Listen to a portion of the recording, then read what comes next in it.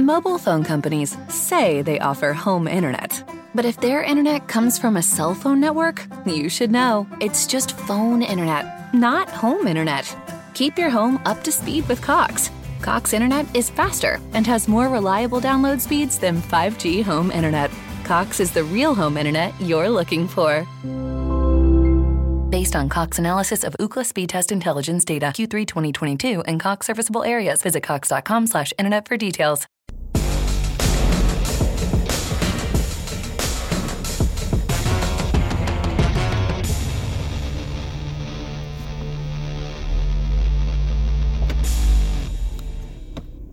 Welcome to Beware of Spoilers. I am Adam. It is Thursday, which means last night there were 2 new TV shows that came out. We watched both of them. I'm not going to do both in one episode because that would shortchange both. So I'm going to do Moon Knight right now and The Dropout either today or tonight or tomorrow. I don't know which yet. I have not yet decided which I'm going to do when, because we also have the Flash new episode that goes on the, what's it called today? On CW Seed, or the CW app, whatever the proper verbiage is for that. And then there's also, what was the other one? Morbius tonight. Maybe I'll just do The Dropout Saturday and do, well, Saturday we still have The Contractor. Yeah, you know what, we'll do that. We'll do, what's it called? We'll do, we'll do The Dropout on Saturday, and then we'll do, tomorrow we'll do The Flash. So we can get it as close to the release date as possible, considering it airs on Wednesday. So, we'll do that. Which brings us to today's topic, Moon Knight. Which a few days ago, I did a review of the, I did a review of the first 4 episodes without spoilers, and we're going to go a little bit more in depth on episode 1 today, as is the case when we do new releases from TV shows. So, we spent a lot of time with Stephen Grant in this episode. I'm not 100% thrilled about that aspect of it. It's one of those things where, his fake British accent bothered me. What's it called? The idea of, Oscar Isaac doing that fake British accent, for an entire episode kind of annoyed me. And then anytime we get to see Mark Spector, it's cool. And I think that what this episode does that is really kind of cool is the time loss aspect of it. And they portray time loss in a really interesting and unique way. And I think that, that's an important part of this. If we're going to lay the groundwork because this is a 6-episode miniseries, if we're going to lay the groundwork that Stephen Grant, Mark Spector, it's a dissociative identity disorder, and when that happens, the identity that, we're following just goes away for a little bit, then someone else takes over the body. It's fairly accurate in that regard, and I think that this show does that well, and I think had this show not done that well, it could have been hard, especially if it went right in and was like, okay, and here is Mark Spector, and he has dissociative identity disorder, and he's doing, X, Y, and Z, and the way they're doing it is interesting, to say the least. What else is there with this? I do really like the way that, Khonshu is, there as a voice in his head, and less, less a, there is some physical, iteration. There is a physical iteration of Khonshu, I believe, that was Khonshu, that we bus and he looks out the window and he sees that.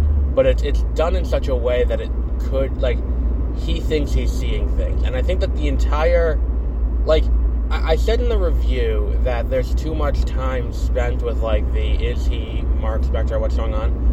On a second viewing, I think that was a misguided statement. I think that, like, they kind of handle it well. And it's one of those things where it's like, when you're watching it the first time and you're like, okay, well, I'm watching a show called Moon Knight, and I know that, you know, this is going to be the show, and this is what's going to be happening, and we're going to be fighting this. When that happens, I think that's kind of, like, because of that, I think that's kind of like, that might have been what was causing that feeling for me. But it stands alone really well.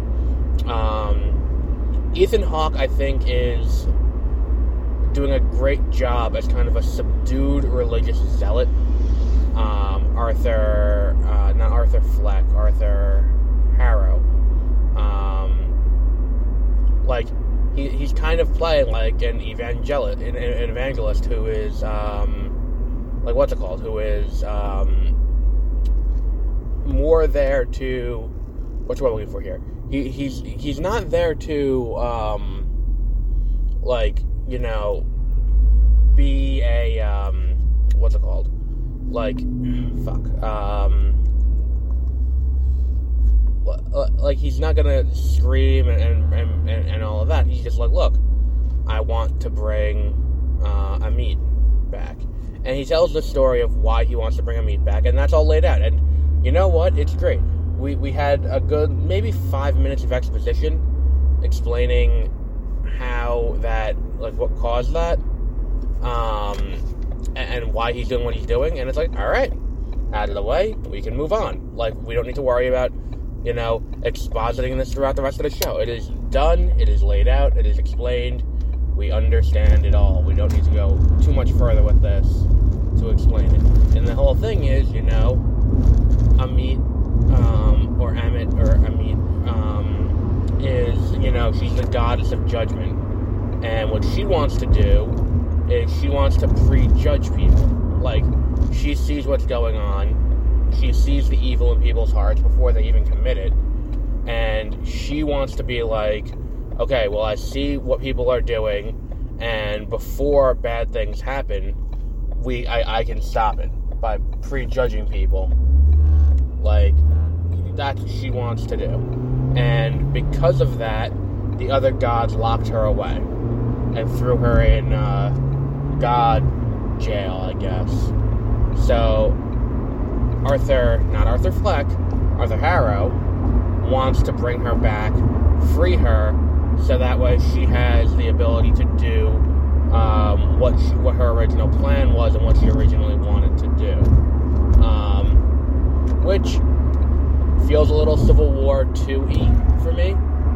The idea, or, you know, not even if we don't want to go comics, we can go Captain America, the Winter Soldier. It's the same kind of conflict as that, where it's like, you know, he is, like, the conflict is, if they think someone will commit a crime. Now, in this case, it's a little more definitive than an algorithm that, you know, is picking out people based on how they're arrested to Hydra. This is a god who can pick out but again, who like, what makes someone evil in that case? Like, the idea of a god doing that, you know, it does kind of reflect a little. It is kind of, you know, rhyme, to use a phrase from George Lucas. It does kind of rhyme a little with the Winter Soldier, where it's the same kind of thing, where it's like, look, we want to do X, Y, and Z. We want to, you know, save the world by eliminating threats before they happen. So instead of a helicarrier, he wants to bring this god who will prejudge people based on what they will do in the future. I mean, really, it is more like, you know, Civil War 2, where, you know, Arthur Harrow is more Carol to Moon Knight and Khonshu's, what's it called?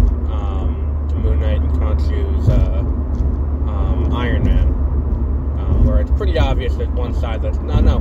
I think it was flipped. Iron Man was the one who wanted to use, what's his name? What the fuck was the name of that character? Ulysses, maybe? He has some fucking dumbass name. It was an Inhuman who could see the future.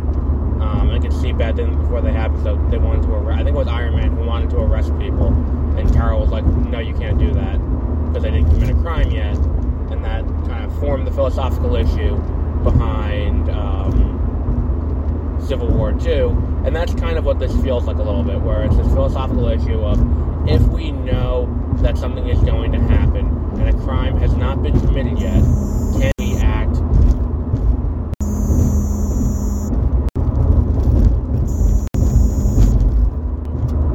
Can we act to stop the crime before it is committed? Is that something we can do? Or is that, crossing a line? Because at that point that we are now stepping out to do this, there hasn't been a crime yet. Because there hasn't been a crime yet, there is there is nothing to stop. There's a very good chance the entire back, 9 of this episode is not going to be captured. So, like I said, I'm called in the middle of recording. These motherfuckers decide to call me at the worst possible times. So, what else is that I wanted to address? The voice has grown on me a little bit. I still am not thrilled about it, and I still would prefer to not have, I still would prefer to not have as much Stephen Grant as we have, and eventually go to full Mark Spector, but, whatever. I mean, and it's one of those things where it's like, it's not like it's two different actors playing the character, where it's like Oscar Isaac.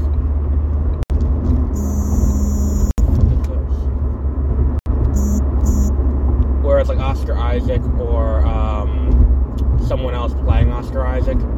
Like, it's the same kind of person. It's one of those things where it's like, if we're going to be doing this anyway, like, just